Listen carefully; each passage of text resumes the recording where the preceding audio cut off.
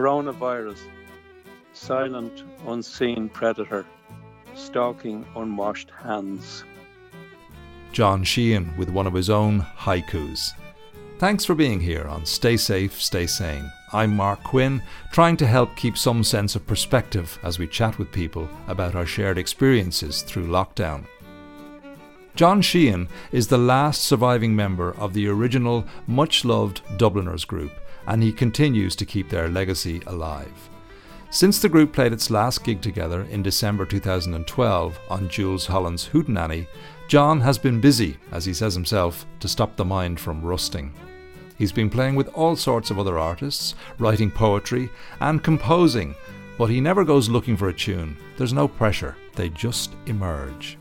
At the age of 80, John has just released his debut solo album, Flirting Fiddles, which has 16 lovely tracks, ranging in style from classical, swing and traditional.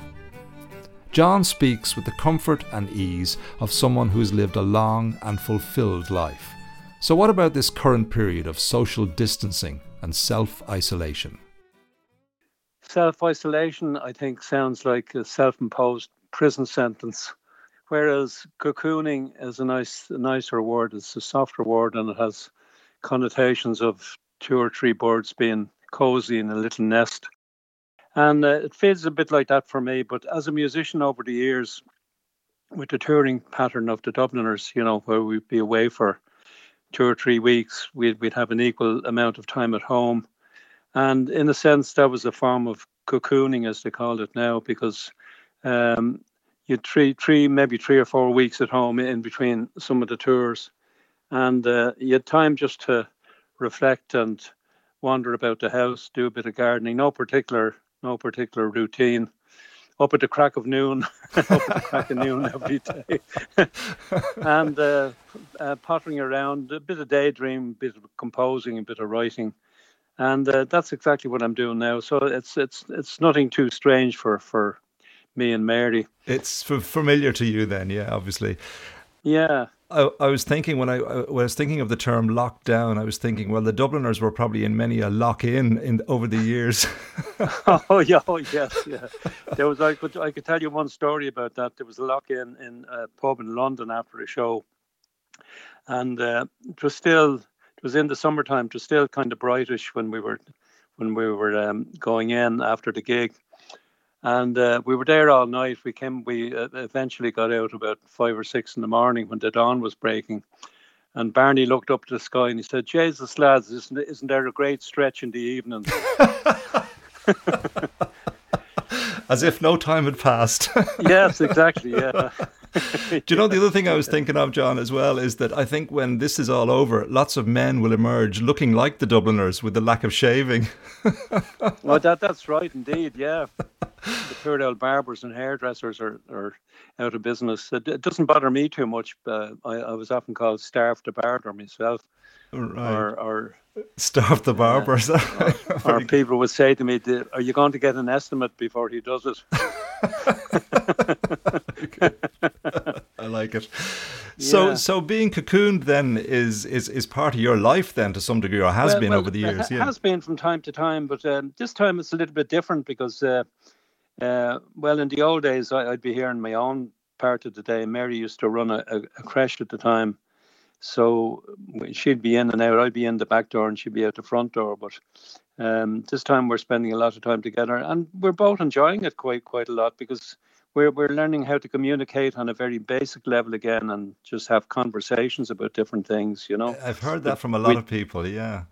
Yeah, and there's time to reflect, I think, and just have a look at the kind of lifestyles we've been living, in recent years. Everything is kind of hustle bustle from morning to night.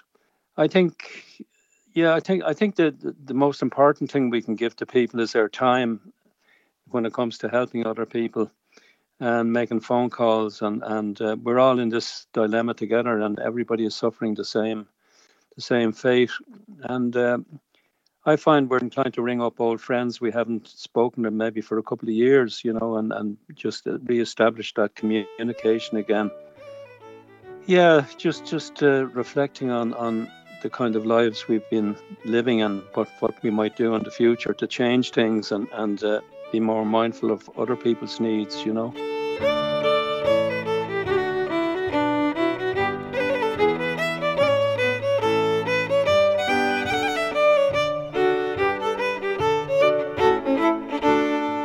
Do you find solace or anything like that in a belief in God or religion or anything? Well, I can imagine a lot of people questioning what kind of a God do we have, at the risk of sounding like Stephen Fry on the end of the Late Late Show at that time when he berated God for all the diseases and everything in the world. I can imagine what he'd be like talking about the coronavirus now. But I can imagine people questioning what kind of a God is this? What kind of a loving God is this Heavenly Father allowing this kind of thing to happen? But do you feel like that? I can feel an element of that, okay, yeah. I was watching part of the mass transmission there on RTE this morning from a church in Fermanagh, and the priest was more or less giving the opinion that this was God teaching us a lesson on how to review our lives and be kinder to each other and that kind of thing. There's a lesson to be learned from this, but I'm not sure if I'd agree with that too strongly. Presumably you're following all the procedures that we've been advised to follow, but are you concerned? Yeah, I mean, it's a totally unknown disease. We don't have any yardsticks to go by or any measurements or any evidence as to how long it's going to last or how it's going to end. It's spreading at such an alarming rate across the world. At one stage there, I was thinking in terms of it being possibly the end of the world as we know it, you know, without any bombs or any noisy warfare. This silent, unseen element is creeping around the globe, you know, just killing thousands and thousands of people. Actually, I wrote, I write a bit of poetry. I do. I know that. Yeah. And your son Sam is into it too. I heard him there the other day on one of your podcasts. That's right. Yeah. This is a haiku. I wrote a couple of haikus. The short Japanese style poem with 17 syllables. Okay. Have you got one for us? Yeah, I have a couple. This first one is coronavirus. Silent, unseen predator, stalking unwashed hands. And here's another one I wrote for the grandchildren. COVID cocooning. Love us by staying away. Save hugs for later.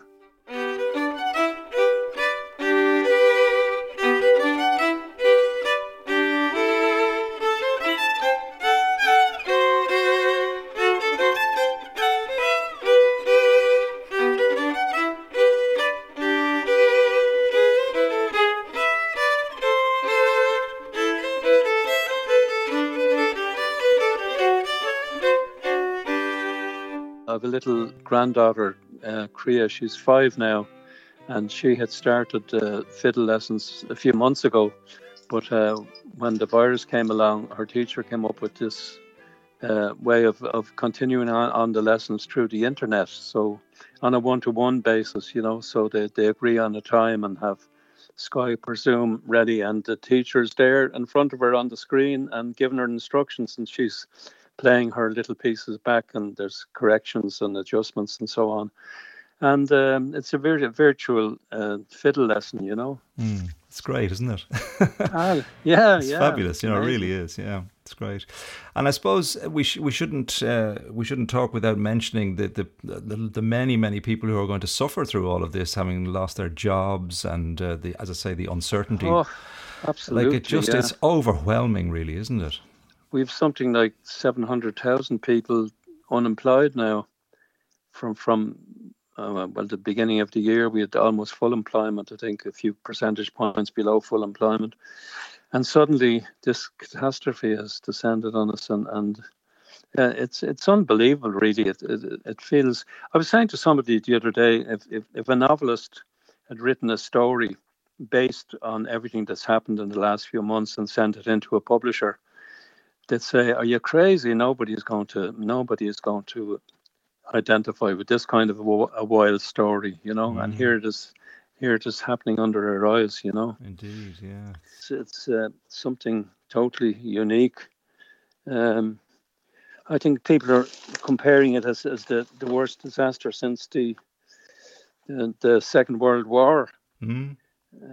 And it is a war in a sense. It's an invasion, isn't it? Exactly, it's an invasion. Silent, unseen, but having these terrible, disastrous effects. Exactly. And tell me this, John. Do you play? I mean, is the last thing you want to do when you go home to isolate or cocoon is play music, or do you play every day?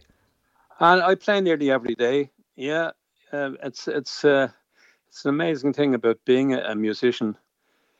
I often remark that to other guys in the business. You know, after a concert, you go into the dressing room and you're raring to keep going, and you continue on. You continue on in the dressing room with a session. And I was often contrasting that with the life of a salesman or a tradesman. Can you imagine a carpenter coming home with his tools, and after his dinner, he takes out the tools and starts making tables and chairs? Well, it's a good comparison, though. Yeah, it's a good comparison. Yeah, it's interesting, isn't it? I was saying that to an American folk singer. He thought it was hilarious. I was talking about a typical bowler hat, pinstripe suited gent in London coming into his office and hanging up his hat and his coat, and he's saying, "Woohoo! Here we go again." Exactly. Yeah, exactly. So obviously you're the last surviving member of the Dubliners, and I think in 2012 when Barney passed away, that was effectively the end of the road for the group. That's right. Yeah. And is it just good fortune, or what do you put down your longevity to? Yeah, I don't know. There's no. I don't think there's any particular formula or secret or anything that you can point out to somebody to do to live longer. I don't know. I generally just go with the flow, and I'm like a backseat driver in a sense. You know, I don't worry myself too much about what's coming down the line. Just take it day by day. And this is not great advice for keep fit people, but I don't normally do any walking unless I need to get somewhere, you know. It's a means to an end, is that it? Yeah, you only walk if you want to get to another destination. So a calm, relaxed demeanor is probably your secret if you have one. Yeah, I think so. Yeah, but getting back to the music, the music as well has been a profession, as a hobby as well, and I just love playing and picking up the fiddle and doodling on it, and sometimes, you know, the doodle can develop into a nice phrase, and the phrase can develop into a new tune, you know. So there's always not always an element of picking up the instrument and wondering what tune might be hidden in there from any one particular day, you know. And do you write them down or record them, or what do you do?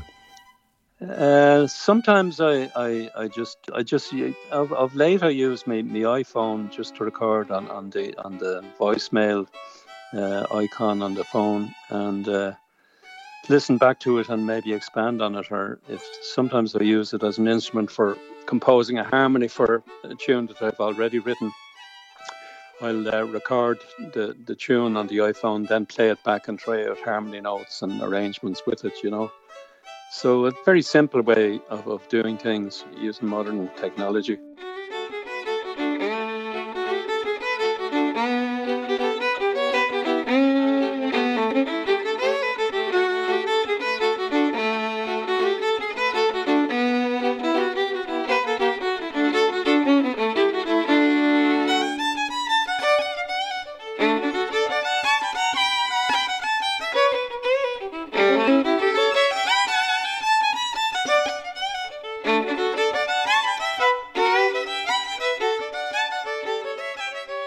What kind of music would you listen to? I've fairly universal taste in music. I like jazz. Stephen Grappelli would have been one of my heroes growing up. Yeah, it's great. Yeah, and had the good fortune to meet him in Australia back in the 80s. We were doing a tour out there, and he was staying in the same hotel. He had a free night on the night that we were doing our concert, and it was in Perth, in the concert hall in Perth. And he came along to our concert, and Luke and myself met him the next day. And he was intrigued actually by my tin whistle playing. He was saying, "What an amazing instrument! Such a simple instrument, and you make wonderful, wonderful music." And I, of course, accepted the compliment. But later on, Luke was with me on that occasion, and that evening we were playing at another venue, and Luke was introducing my fiddle solo, and by way of well, he distorted the whole story as it happened, but he's relating the story to the audience, and he says, "Ladies and gentlemen, Stefan Grappelli was at our concert last night, and we met him this morning, and I said to Steph, 'What do you think of our fiddle player?' And Stefan said, 'Oh, he plays the tin whistle so well.'" Oh dear. Yeah, a beautiful distortion of what actually happened. A good bit of banter and crack, there was always an element of that. Yeah, indeed. And you must have met lots of big stars over the years, John. We would have, yeah. We were on Top of the Pops back in '67. I think the Bee Gees were on the same night. We used to meet the Hollies in a hotel in London. We used to stay in the same hotel, and we had sessions with Graham Nash and the boys. Yeah. It's gas, isn't it? And like there's a serious, the music is so different, and yet I suppose musicians are musicians, aren't they? That's right. It's like a universal language, really. Different styles are like different accents in the language. That's the way I look at it, Yeah, I do. I've been doing a lot of collaborations with other musicians since the Dubliners wound up in 2012, and I've just finished a CD of my own compositions. We called it Flirting Fiddles, based on the notion that I've been flirting with different fiddle styles in my compositions over the years. So there's 16. This is a 16-track CD with collaborations with different musicians, including a jazz piece I wrote, which I recorded with Richie Buckley and Drashin Derrick, the jazz guitarist. There's a couple of duets with Colin McAnomra, a wonderful fiddle player. And there's a couple of orchestral arrangements on a couple of my waltzes that I recorded years ago and just kept in the can, and with the notion that I'd use them someday. But they're appearing now for the first time on this CD. So it's I'm still keeping busy, keeping the old brain from rusting up,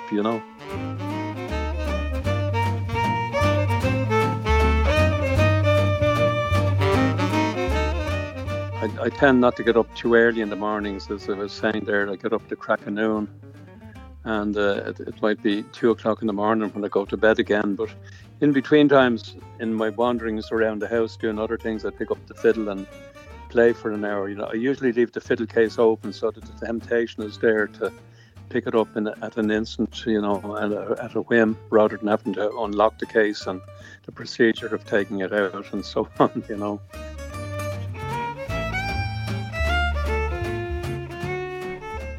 All the tracks you heard today were from John Sheehan's debut solo album, Flirting Fiddles, which was released only a few days ago, and it's a lovely listen.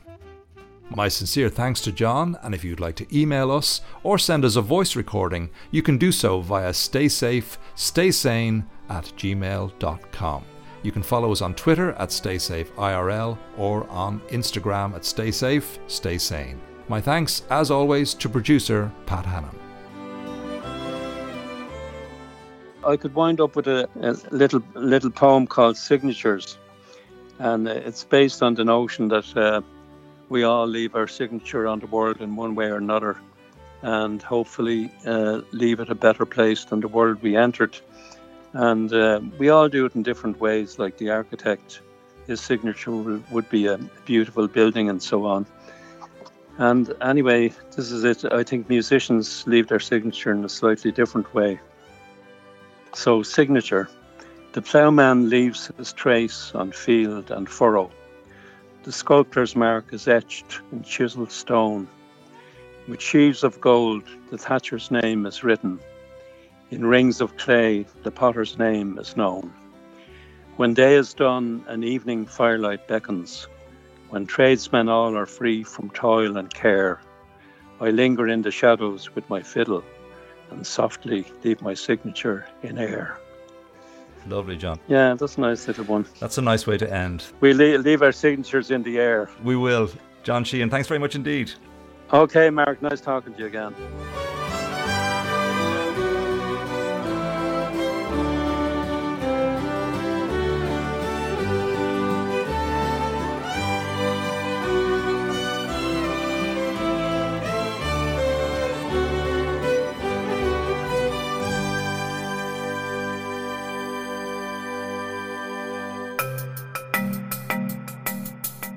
If you have a story to tell and would like to share it with us, use the voice memo on your smartphone or use the microphone on WhatsApp to record it. Then send it to us. Our email address is staysafestaysane@gmail.com. That's staysafestaysane, all one word, @gmail.com. You can also connect with us via our Instagram and Facebook pages at Stay Safe, Stay Sane, or on Twitter at StaySafeIRL. Stay Safe, Stay Sane is a Highwire 21st Century Vox production. Until next time, stay safe, stay sane.